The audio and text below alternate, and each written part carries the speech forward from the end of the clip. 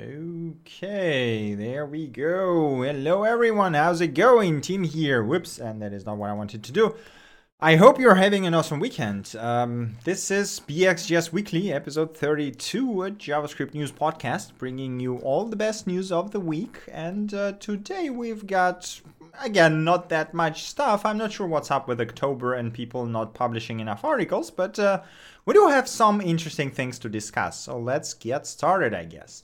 The first article we got today is called Composable HTTP Client for Node.js, and it is essentially a tutorial / introduction to Request Compose, which is essentially what the title says, a composable HTTP client for Node.js that allows you to essentially compose not just requests, but also compose the properties of those requests, which looks actually very interesting. So if you are unfamiliar with the compose concept. This is a concept from functional programming that allows you to compose multiple functions into one higher order function, right?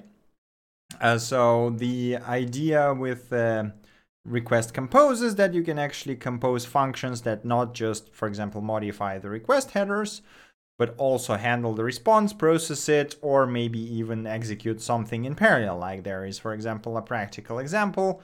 The basic one is using, again, defaults, modifying the headers, and then, sending response to buffer and converting it to string and then parsing it. And a more complex example, apologies, more complex example includes the search query that is simultaneously executed towards GitHub, GitLab, and Bitbucket, which is, basically done in just a few lines of code, which is kind of neat. So if you are looking for something like this, do check it out. It looks pretty good. God damn it, apologies. Okay. So the next thing we got is Tim Berners-Lee Solid and the arrival of the Web 3.0. And finally, someone named the Web 3.0 what it actually is supposed to be, right? So the semantic web and all that kind of things, and not actually the blockchain bollocks. So yeah, the article talks about the Web 3.0, what it actually is, why do we need Web 3.0, and what are the advantages of Solid. If you've read the article on Solid that I've... God damn it, what is wrong with... Wait, let me just give me a second. I need to drink something because... oh, God damn it, my throat is... does not want to act today. Okay. Let me just drink a bit of that.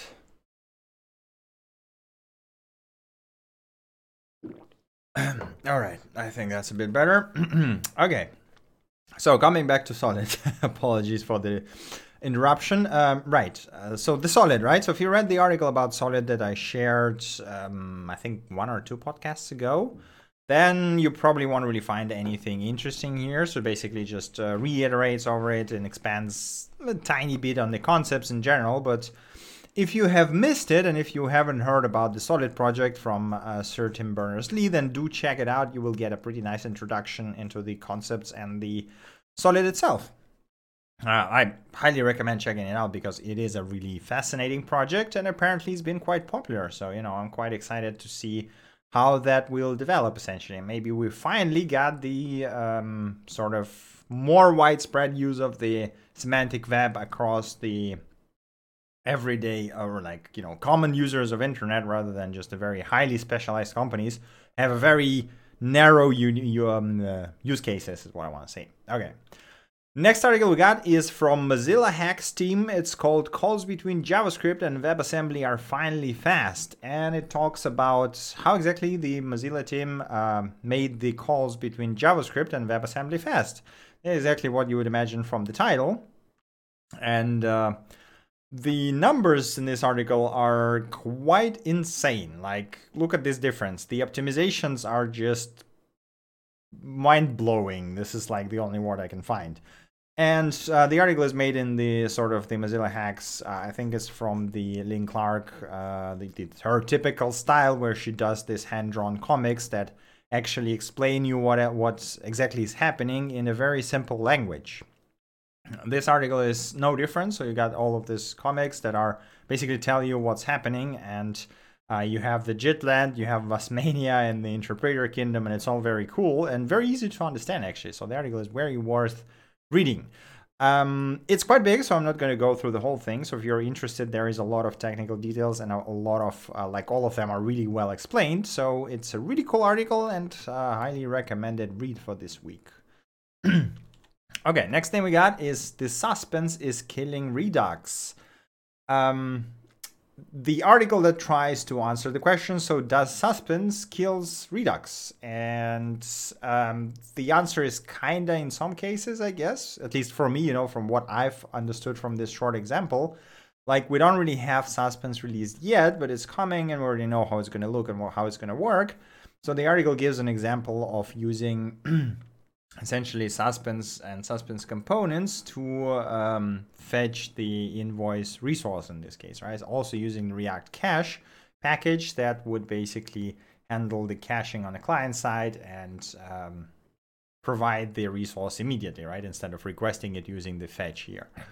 It looks very cool, and the fact that, yeah, there's some very interesting implementation details, like, for example, you have to throw the promise, which is first time I've read about that, I was like, what? Like, I know, like, the thing is that, the error is not the only thing you throw can, obviously, or the error is not the only thing you can throw, obviously, but I never thought about using throw as a control flow thing, right? So it was always like, hey, so we're gonna break everything here. I mean, it is kind of control flow anyway, but not in that way, basically. So it's a very interesting pattern, and I'm pretty curious to see how that will work in reality, and if we're gonna see more sort of wider application of this pattern throughout the other code bases, because it sounds very interesting, actually. But yeah, this is sort of a high-level comparison of React Suspense with Redux. I guess on a basic level, it will replace it, at least for very simple things. But it's like, so here's a nice quote. However, in my experience, the majority of my clients and people I talk to are using Redux for a little more than a client-side cache or server-side data. If that's you, I think you'll enjoy simplicity and user experience that Suspense provides. So that's a pretty well, formulated summary, and that exactly sums up my understanding of it. So it's not going to replace Redux as the state management, but it can replace it if you're just doing like simple client-side cache of server-side data, or at least you can probably extract it from Redux, which will make your code base a lot simpler, which is also quite nice. All right. Continuing, we got role-based access control and React apps. A pretty extensive article on how to implement role-based access control in React applications. In this case, the article is from the Auth0 team, so they are obviously using Auth0 solution on the backend that basically handles all the access-based control and roles and basically whatever you can imagine related to the actually managing the user. So it's more of a tutorial on how to do that in client side. Obviously, you can build your own backend and replace it in this tutorial with your own thing, but it's like how do I put it? It's still a tutorial about the client side mostly, right? So because the backend is handled by Auth0, so it's kind of nice that you can focus on the client side. But on the other hand, the article does not talk about doing any of the work on the backend. So if you are looking for that, you're not going to find it here. If you're just looking on how to do that in the clients, well, then this is a pretty good article to get started. And it's also a very good tutorial for Auth0, as it usually tends to be with their articles. So do check it out if that sounds interesting. Okay, next thing we got is creating your first VS Code extension.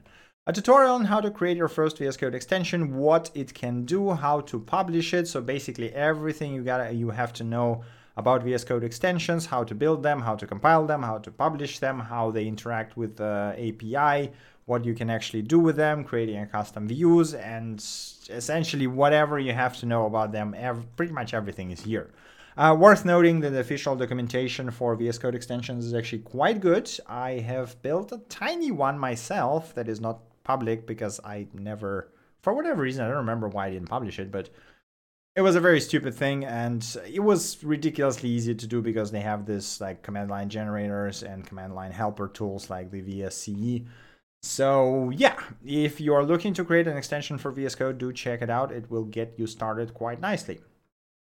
All right, next article we got is writing lighter, faster JavaScript functions. A pretty interesting article on performance optimizations in JavaScript, or I guess generally as well in software development. I found this statement to be quite interesting. There are only 3 optimizations: do less, do it less often, and do it faster.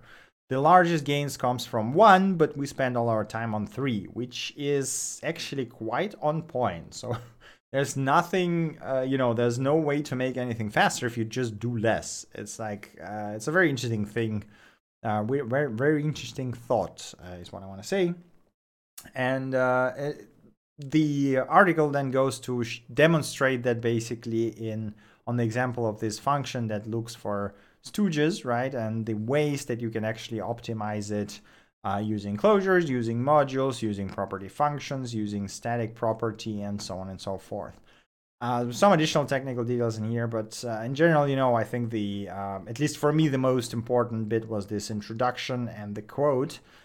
The examples are relatively straightforward, so I don't know, there's, probably you'll find something interesting here. I mean, it's a curious, at least, article, let's put it this way.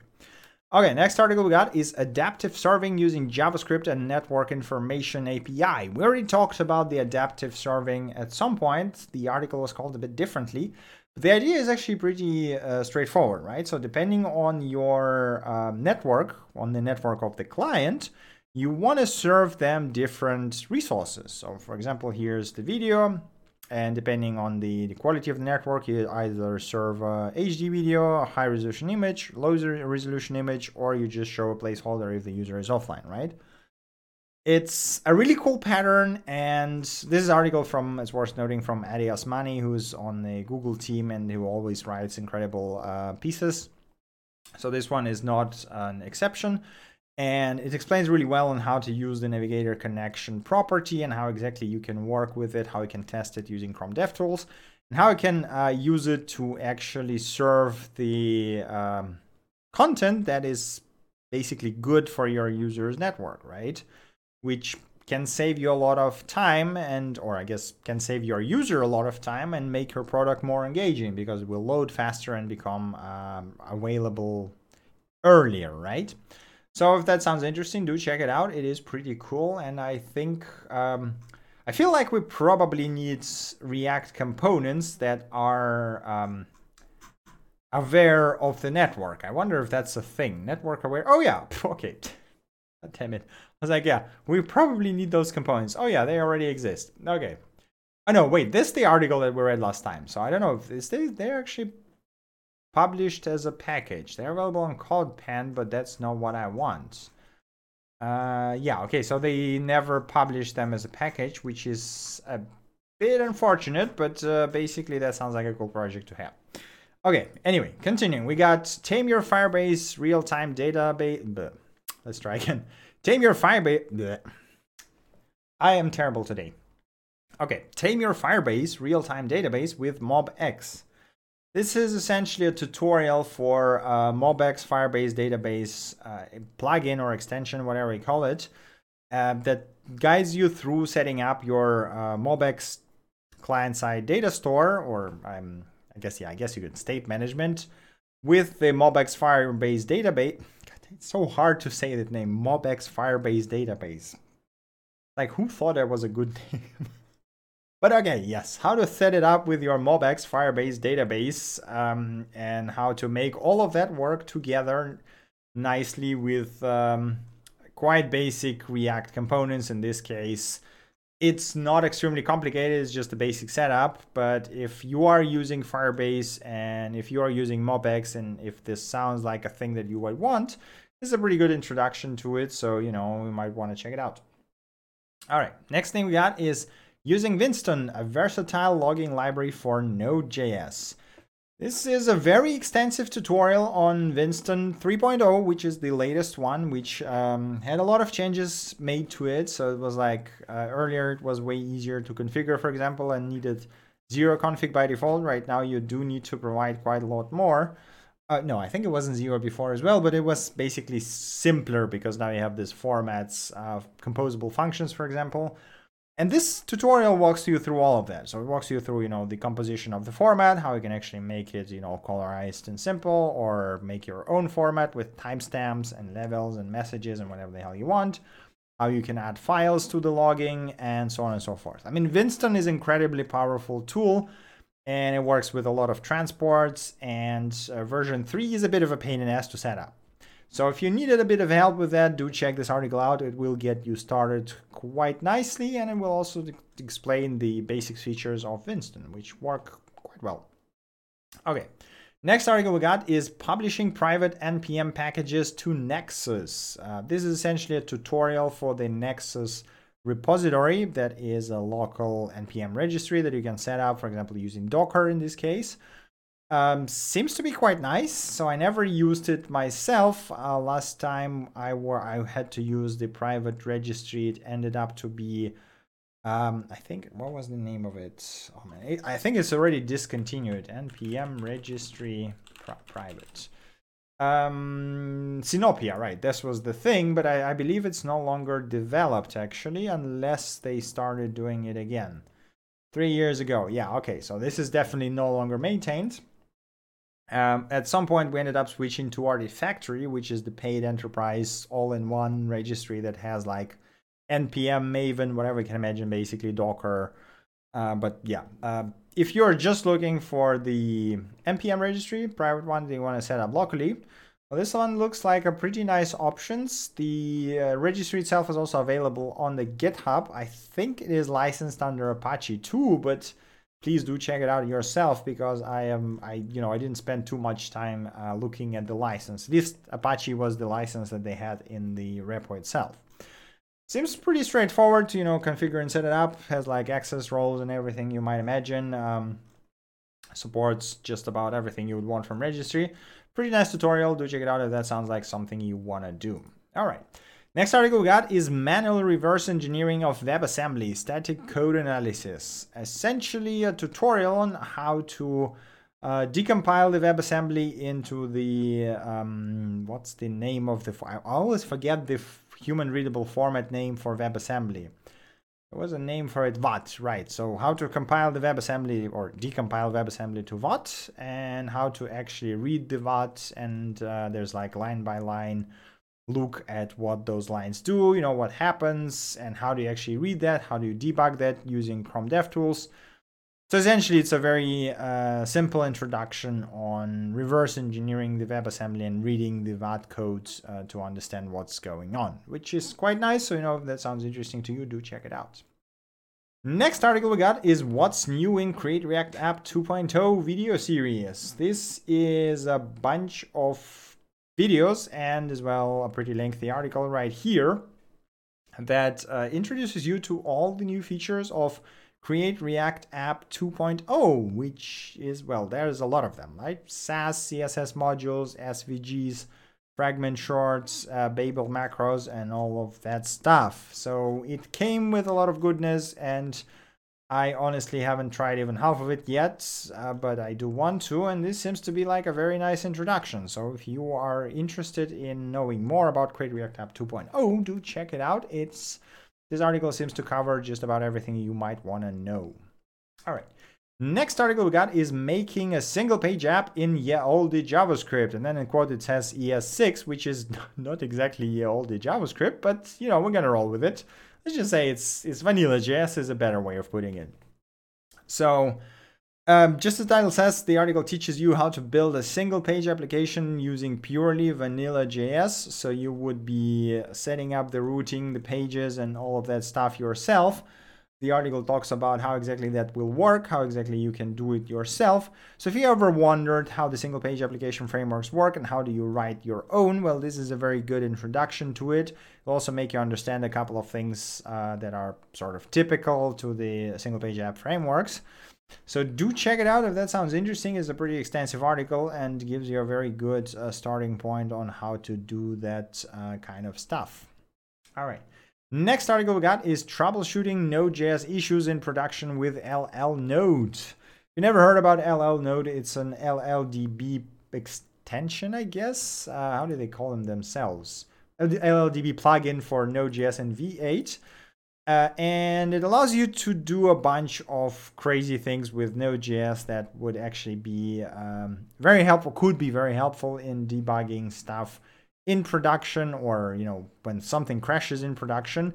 And this article exactly talks about, first of all, why would you need it, what is postmortem debugging and why is it useful, and how exactly it works, and how you can use it to tackle the common use cases. So it is more of a sort of, how do I put it, the concept article, right? So it doesn't give you any concrete examples, but it does talks about the concepts and use cases and applications.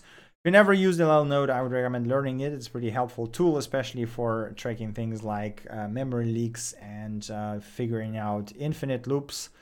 It can be immensely helpful, and it's not very hard to use actually. So at least at this stage already, I'm not sure how it was before, like a few years ago, basically, right? I tried it I think last year. It was a pretty smooth experience. So yes, if that sounds interesting, do check it out. It is an amazing tool. All right, next thing we got is common Node 8 mistakes in Lambda functions. So this article talks about Lambda functions, specifically Amazon Web Services Lambda, and writing Node.js 8 functions for it. Stuff like using callbacks in your synchronous functions when you can just return, not permissifying the core functions. Doing things sequentially when you can in reality do it in parallel, and like more or less common things that you shouldn't be doing inside your normal code as well, like async of 8 in for each, which is basically pointless, and using permissified version of Amazon Web Services SDK. So, if you're writing Amazon Web Services Lambda functions, and if you are not 100% confident in your async of 8 skills, do check it out. There is a couple of good pointers in here. Okay, next article we got is Death by 1,000 Cuts, a checklist for eliminating common React performance issues.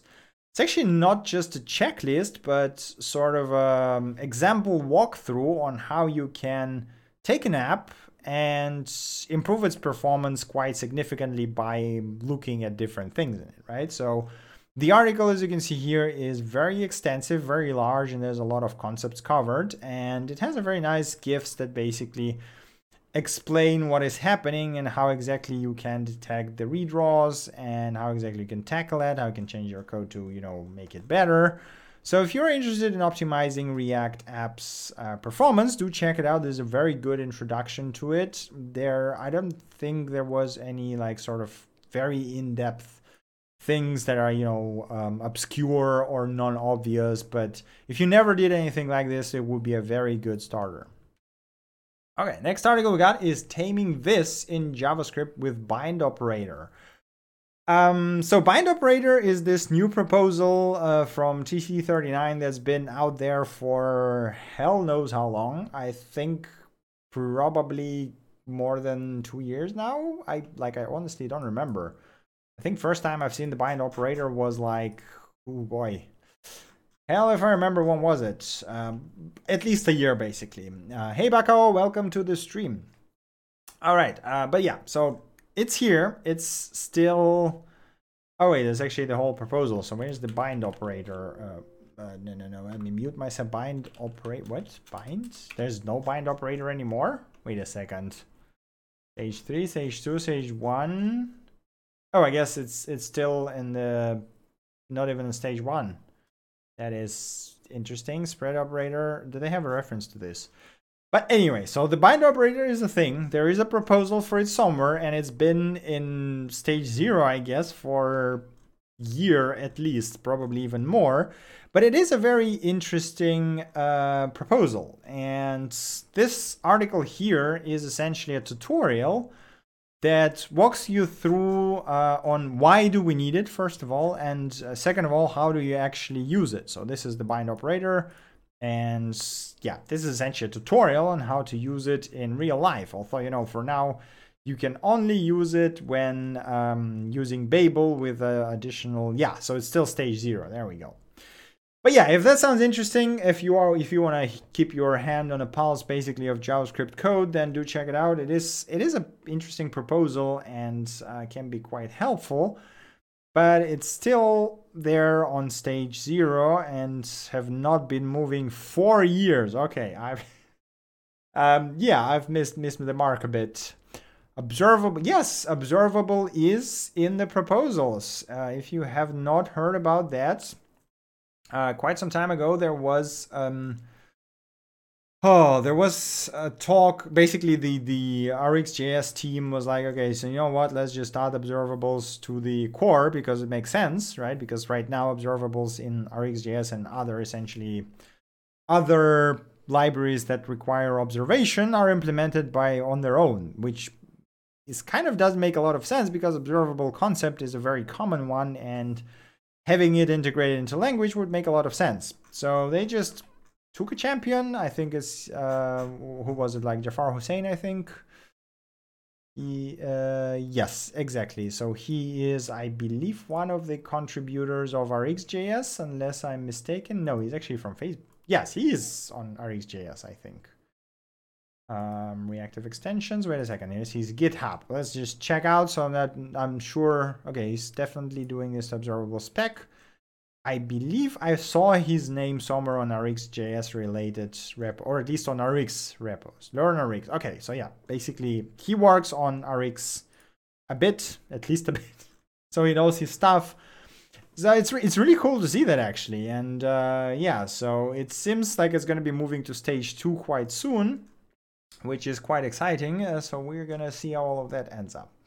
All right, let's continue with the articles. So the last article actually I have for today is not actually an article, but a slide deck from the, I think it was CEO of NPM, and it's called NPM and the Future of JavaScript. And there's a lot of really interesting information here. But, COO and co-founder of NPM, sorry.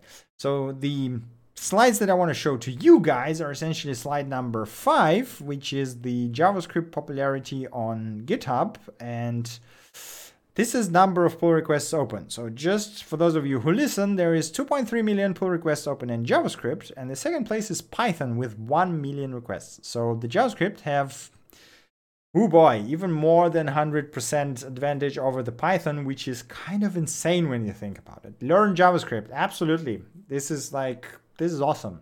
And if this is not impressive, then there's another slide that is even more impressive. And that was just this is mind-blowing. So who is using NPM and JavaScript? Meaning, right? So if you use NPM, use JavaScript. All 50 of Fortune 50 companies, all 50 of the 50 biggest banks, all 50 of the 50 biggest tech companies, and all 500 of Fortune 500. Just think about that for a second. This is let it sink. If you're still not convinced that you have to learn JavaScript at this stage, I'm not even sure anything else will convince you. But do look through these slides. There is a lot more of them, and they're very interesting. There's some pretty cool insights in here. Do check it out. It's pretty cool. Now we're getting to the tips, tricks, and small tiny bits of awesomeness.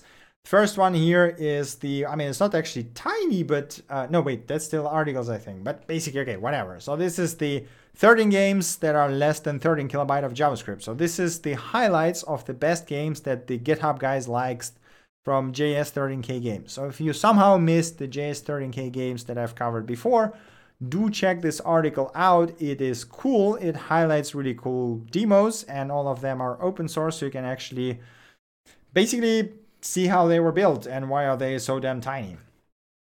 All right, continuing, we got, yes, another tiny thing that is kind of crazy when you think about it. So ARM version 8.3 was just released, and it adds a new flow to its instruction with errors and out-of-range values handled the way that JavaScript wants. Meaning that this is the first CPU that was released that was tweaked to make JavaScript faster. As the author of the tweets note here, JavaScript really made it. We now tweak CPUs to make it faster, which is kind of mind-blowing and really awesome to see stuff like this. So next generations of mobile phones are going to be significantly more performant JavaScript-wise, and this is kind of exciting. Okay, next thing we got is Edge is finally implementing web components. Custom elements and Shadow DOM are now under development. Firefox is going to be shipping them to stable soon. So once the Edge is done, we'll finally have the full support in all the modern browsers, is what I want to say, which is kind of exciting. Finally, yes, yes, indeed, finally. I mean, it took like I'm still amazed that it took longer to implement this than the WebAssembly support. I guess WebAssembly is considered more important, but yeah, it's really cool to see that develop. All right, next thing I got here is the bug in Node.js where the set interval callback function unexpected halt after 25 days. So somebody noticed a bug that basically stopped executing the callbacks after in set interval after 25 days. There is a pretty large discussion over here, and if you're interested in how exactly it was debugged and how exactly it was fixed and how exactly the problem was found, do check this out because this is absolutely fascinating. Like, all the props to author. He actually figured out, I think it wasn't the author actually. It was one of the readers, but yeah, it was one of the readers, but this is just like when you think, this Node.js is not just Java, right? Because it's this whole complex system of, JavaScript. Whole complex system of the V8, C++ code, and then JavaScript on top of that. And all those bugs, they might come from any bit of that complex mechanism, right? So when the way that you have to, like the things that you have to do to actually find out a bug that is triggered only after 25 days of runtime, it's kind of crazy. It's also really cool to know that there's actually ways to warp time and make it faster, essentially, for the specific process, which was quite interesting to read about. So if that sounds interesting, do check the ticket out. Basically, there is quite a discussion, and it's very interesting to see and read all about that. Okay, now we're coming to the releases section. And the first major release is VS Code version 128, and there's already 128.1, which addresses a bunch of minor issues. But this one is quite big, and if you haven't seen it, let me just start it right here and drop it over here. It is really cool. It now looks absolutely black and slick on Windows, at least. Absolutely loving the new looks. The other highlights include custom file icons, project level snippets, finally editor tab completion for people who like to use tab to cycle through IntelliSense, jump to last edit, which I'm not even sure if I would ever use. One of my favorite ones is save without formatting. This was one of the pain points when contributing to a different project that, I always have my prettier turned on auto formatting, and disabling it for a specific project was a bit of a pain in the ass. So now you can just use actually save without formatting, which is Control K as by default. This is very nice. Like, it's a very nice general release. Like, it's nothing super exciting. Like, okay, there's the convert to async that we already saw as a preview. So it's now actually shipped in a stable and you can just use it, which is always convenient. But yeah, it's just another very nice release of VS Code. So it's like really great. Okay, next release we got is Downshift version 3.0 that adds ARIA specification of first and last option highlights and initial star, which is basically initial everything props for all states. If you've never heard about Downshift, it's a very nice primitive to build React components that are basically autocomplete, drop down, select, combo box, whatever. It's very easy to use and very cool, and is developed by Can't See Dots primarily, and the used in a PayPal website, so it's a very, very good component, essentially. Okay, next release we got is Node version 10.12, bringing actually the crypto module enhancements, support for PEM level encryption, which is something that was not there before, and asymmetric key pair generation with crypto generate key pair and crypto generate key pair sync, which would generate RSA, DSA, and EC key pairs, which is really cool because it was not possible before. The other personal highlight is the recursive option for makedir. So you can actually do makedir P now, right? So this is what you would run to create the recursive folders in command line, but now you can just pass a recursive flag and it will create the whole structure for you, which is finally quite convenient. You no longer have to do it manually or, install third-party NPM packages. There is a bunch of other improvements, so if that sounds interesting, do check it out. We also, this is a reminder, we have a Node 11 coming in just about 2 weeks. So quite excited about that as well. Right, next release we got is PeerTube version 1.0. Unfortunately, there's no notes aside from bug fixes yet, because they're going to do a proper announcement on October 15th. So I'm quite excited about that and want to see how all of that ends up. If you never heard about PeerTube, it's essentially peer-to-peer BitTorrent-based YouTube that is basically using WebTorrent to distribute the videos across people who watch it and the server. So it's sort of a viable alternative to YouTube without having to own 2 million servers, which is kind of nice. So I'm curious what the version 1.0 will bring and how exactly the whole thing will develop. And next release we got is Things Gateway from Mozilla Hacks version 0.6. I've never heard about this before, but it looks extremely cool. So this is actually Things Gateway, a tool for controlling your home, which is built completely using JavaScript. So you can control stuff like sensors, you can have push notifications, you can press buttons using it. It seems to be pretty complex and integrates with seems like quite a lot of things, including HomeKit, including Homebridge, Philips Hue, Eve Motion, and Eve Door and Window, and there's like a lot of plugins essentially, right? So if you have a smart home, if you have anything related to a smart home, then do check it out. It is completely open source and available on GitHub. There is a link over, there's a download, there's instructions, there we go.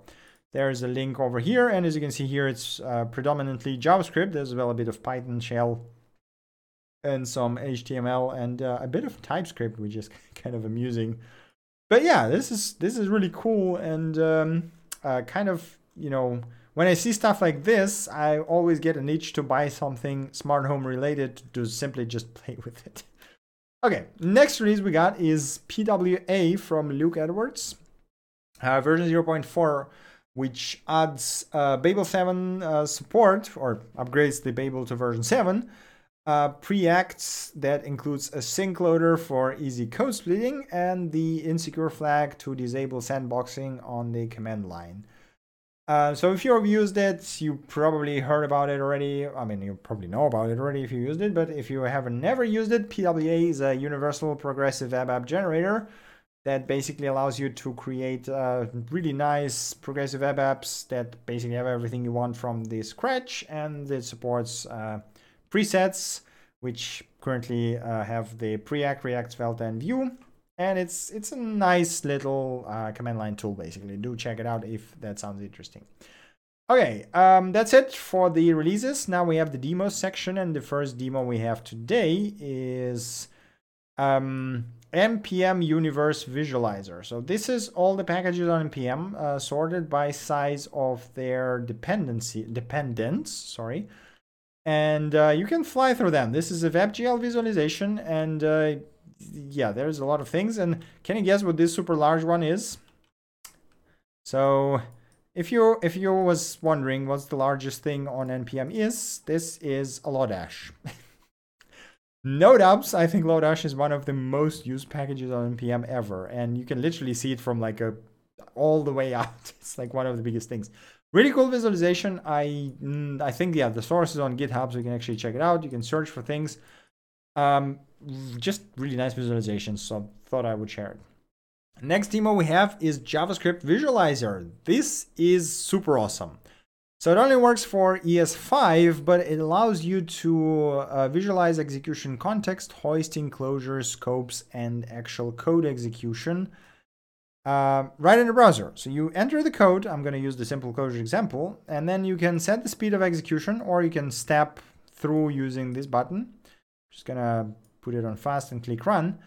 And then we'll actually see how the program runs and how does the execution context looks, how does the current state, variables look, and where exactly in the execution you are right now, right? So we will see the closures and everything, and this is amazing tool for figuring out how the JavaScript closures work. This is like really, really cool. So if you're still having problems figuring out what are the closures, how they work, and how is your code exactly handled when it's executed, try throwing it in here and seeing what's gonna come out, and you know how's the whole process gonna look. Because like this is, for example, if we go over into the function, come on, go in the function. Yep, there you go. You can actually see the execution context, and then, you know, moments later, you're actually gonna see the closure scope, and it's amazing. Like, this is a really cool learning tool, essentially. Next demo we have is a Pico Voice, embedded private voice AI. Embed. Okay, this is, you know what, this is PR speak. This is not what we're interested in. So this is their main product, the private voice AI that you can embed into any product. But what's interesting is it's actually based on the voice engine that is available on GitHub and that is built in WebAssembly. So it's a very small voice processing engine built in WebAssembly that you can run directly into your browser. And it's Apache licensed, which is kind of great. So if you want to play with it, you can do it. I don't know if they have a dual license for the commercial stuff. Doesn't really. Yes, okay, they do have dual license for commercial, so keep that in mind. But if it's for, you know, research projects or personal projects, do check it out. This seems to be pretty neat and really cool seeing stuff like this, basically. Okay, next thing we got is BotPress, the platform for bots that is very UI driven. Essentially, you can use this UI to build bots. Seems really cool. I mean, I haven't actually tested it, but it looks really awesome and seems, you know, they're claiming they're powering thousands of bots. Also note there is a dual license, so it's AGPL version 3 and proprietary license if you want to use it for commercial stuff. But you know, if you're doing a startup or if you're doing commercial stuff, then you probably have the money. Anyway, looks pretty neat. So if you ever wanted to build your own bot but didn't want to code too much, to check it out. Maybe this is exactly what you were looking for, because it looks like it has a drag and drop editor essentially, which is kind of nice. Okay, next thing we got is Baffle.js, tiny JavaScript library for obfuscating and revealing text in DOM. Looks like this. There is a demo here. You can just do this and it's going to look like this, right? So it's just going to break things. And if you actually inspect it, it's going to look broken. This is the cool part, right? And the interesting thing is that it's broken in a reversible manner, so you can actually reveal it, which is very interesting. So I have not looked into the source code yet, but this is sort of the gist of the library, and it's just really cool. So if you need to hide something, including in the DOM, you can actually use that, which just looks pretty well made, and just 1.8 kilobyte. I'm really curious on how it works. I'm gonna have to check it out at some point. I guess it's just like bit shifting or something like this, but yeah, it's interesting. Okay, anyway, the next demo we have is Muse. This is essentially a rewrite of Chart.js. Probably heard about them. For some reason, their website doesn't really work for me in Chrome. All the charts are broken. I tried disabling adblock and everything else. It just doesn't work. But let me just close this. If I open Edge, it works perfectly fine. So I'm not sure what's going on here. But if you've never heard about Charts.js or the Charts HQ, it's a pretty nice set of charting components that are way easier to use than D3.js. And there is, I don't know, like creating your first chart. The Muse is even simpler, essentially. So they created this data model and sort of have the diffing and VDOM-like algorithm, I guess, that would minimize the refreshes. I don't know why the charts are so screwed up for me in Chrome. Still don't understand what is wrong with that. But maybe some extension is injecting something into, you know what, whatever. So yeah, it looks quite nice. So if you're working with charts, do check it out. I'm thinking my browser just might be injecting. Is it like one of my Medium scripts? Are you messing up the thing? No, you're not. Okay. I don't want to dig through my extensions right now, but basically it looks quite nice and, you know, it's very easy to use. So if you want to do charts, do check it out. I believe the license was actually also pretty permissive this time around, because before they had like dual licensing with, I or I think you had to buy it up straight up. Here's the license. Let's have a look at the license. It is actually MIT license, which is really cool. So it is now MIT license. There you go. Okay, next demo we have is React Shimmer component, a React image component that simulates a shimmer effect while loading. So it's essentially an image with preload that looks like this. So, you know, the shimmer is like the just shifting color is what I would call it. But yeah, seems to be straightforward. It's quite nice. I am not sure about the size, but you know, if you're looking for this, do check it out. Seems to be quite okay. Next thing we got is Node-Fetch DOM, a library for Node.js that retrieves the DOM and global vars from remote HTML page. Exactly what you expect. You can fetch any URL and it will return the window where you can actually get the whole environment. It is built on top of the, what do you call it? Nightmare, which essentially runs the whole DOM emulation in your backend, so it's not going to be too fast. But you know, if you need access to the actual page variables, then do check it out. Maybe this is what you were looking for. Okay, next thing we got is Flatbush, a very fast static special index for 2D points and rectangles in JavaScript. Exactly what it says is a spatial index-based set of utilities that allows you to generate a bunch of, or add a bunch or index a bunch of 2D points and then do things with them, like finding neighbors or looking for boundaries and stuff like this. Seems to be very fast, and you know, if you're working with that, do check it out. Like spatial indexing is always annoying, and having good libraries for it is kind of great. Next thing we got is Coloret, a Node.js library for colorizing text using ANSI escape sequences. So this is for command line essentially. There's a bunch of them, but or a bunch of similar libraries like Chalk and Clore and ANSI colors and whatever. But Coloret claims to be the fastest one out there. As you can see here, it outperforms the fastest libraries quite significantly, which is kind of impressive. And yeah, I mean, you know, if you're looking to print the colors and the CLI faster, I guess check it out. It looks quite nice. I'm not sure about the size as well. It doesn't mention it, just the speed.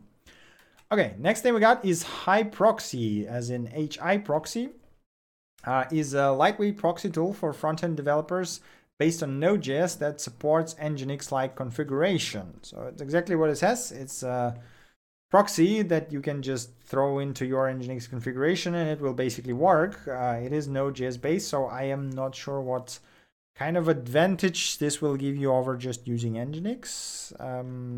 Like maybe monitoring requests, probably like tapping into them, but it's like I don't know. I just don't see the use case, at least, you know, from my perspective. But maybe you do see the use case, so do check it out. It seems quite nice.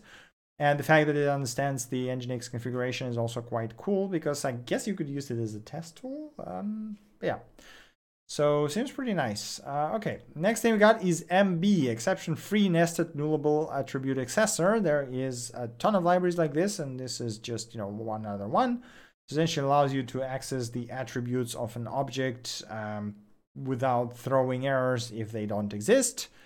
Once we get the optional chaining proposal accepted, we won't need libraries like this, but for now, this looks quite nice. Next thing we got is WASM-Deck, really, really cool demo. It is a WebAssembly to C decompiler. You can throw in a WebAssembly file and you will get a pseudo C code back, which basically is way more human readable than WebAssembly code, right? And it seems to be working really well. This is like really awesome. So you can actually properly, no, that's not what I want to do. Let me just allow the JavaScript here. Come in. So you can now actually properly deobfuscate or reverse engineer the WebAssembly code, which is really awesome. Why are you a Rogit? Yes, please download everything. Yeah, there you go. So this is really cool. It's really cool to see so many tools appearing around WebAssembly. Okay, another WebAssembly related thing is Waltz, JavaScript-like syntax for WebAssembly text format. So you can actually write kind of JavaScript-like code. JavaScript-like code is what I want to say. And then compile it to WebAssembly. It looks like this. You literally have, exports. You have the same returns, ifs, and everything. You do have to provide types in some places, and those are the WebAssembly types. But it's way easier to write this than to write the WebAssembly itself, and it seems like a very nice way to write, I guess, the modules that are on the simpler side when you don't want to set up the whole like Rust, for example, pipeline or whatever. And it just looks really cool. Okay, so this is it for demos. Now we are at the silly, interesting, cool section, and we got a bunch of Microsoft news today. First one is Microsoft's open sources parts of the Minecraft. I believe it was like Minecraft Java edition.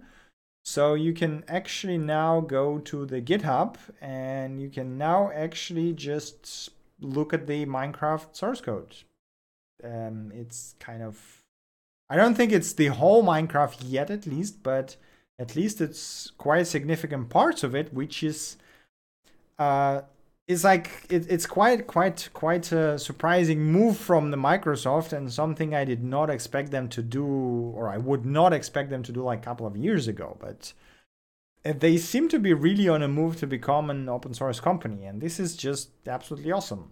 So if you were interested in how Minecraft works, and if you wanted to play with Minecraft internals and wanted to see the Minecraft source code, do check it out. This seems like the history is quite squashed, so you won't really find any super old comments here probably, but anyway, this is fascinating and really interesting.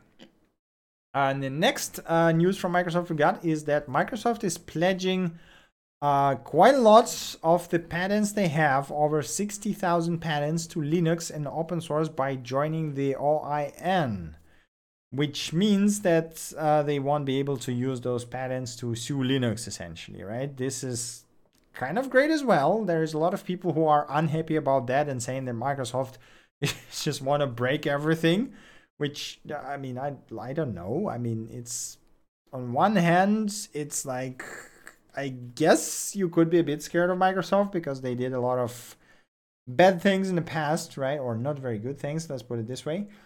On the other hand, they just literally pledged majority of their patents. I think they hold like 90,000 patents or something, and they pledged like 60% of that, a bit less, or more, no, more, a bit more than that, to the Linux and OIN. And how are you not happy about that? But anyway, let's see how that ends up. I think it's a really cool move, and I'm quite interested to see what's going to happen afterwards. Last news we got is not that exciting. It's actually published by Brendan Eich, the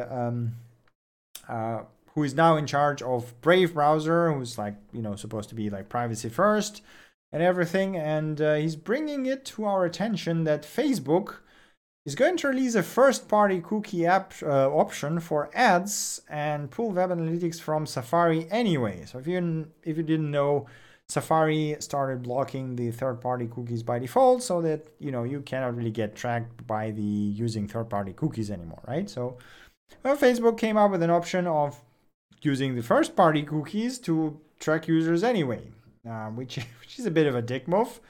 And apparently Google is also doing the same. So it looks like blocking third-party cookies by default won't be enough soon, and you would have to block the first-party cookies by default and then allow them when needed, which is a bit disappointing, but not that, that unexpected, basically.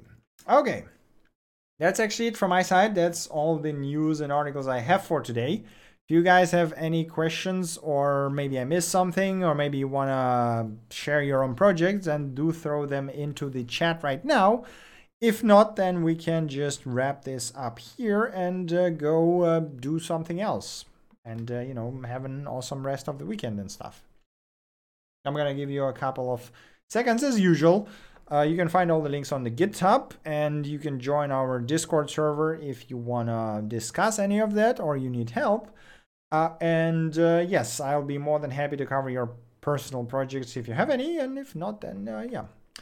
Okay, seems like there is no questions and suggestions. So thank you very much, guys, for watching. Thank you for your support. Have an awesome weekend or the rest of the week, and I see you next time. Bye.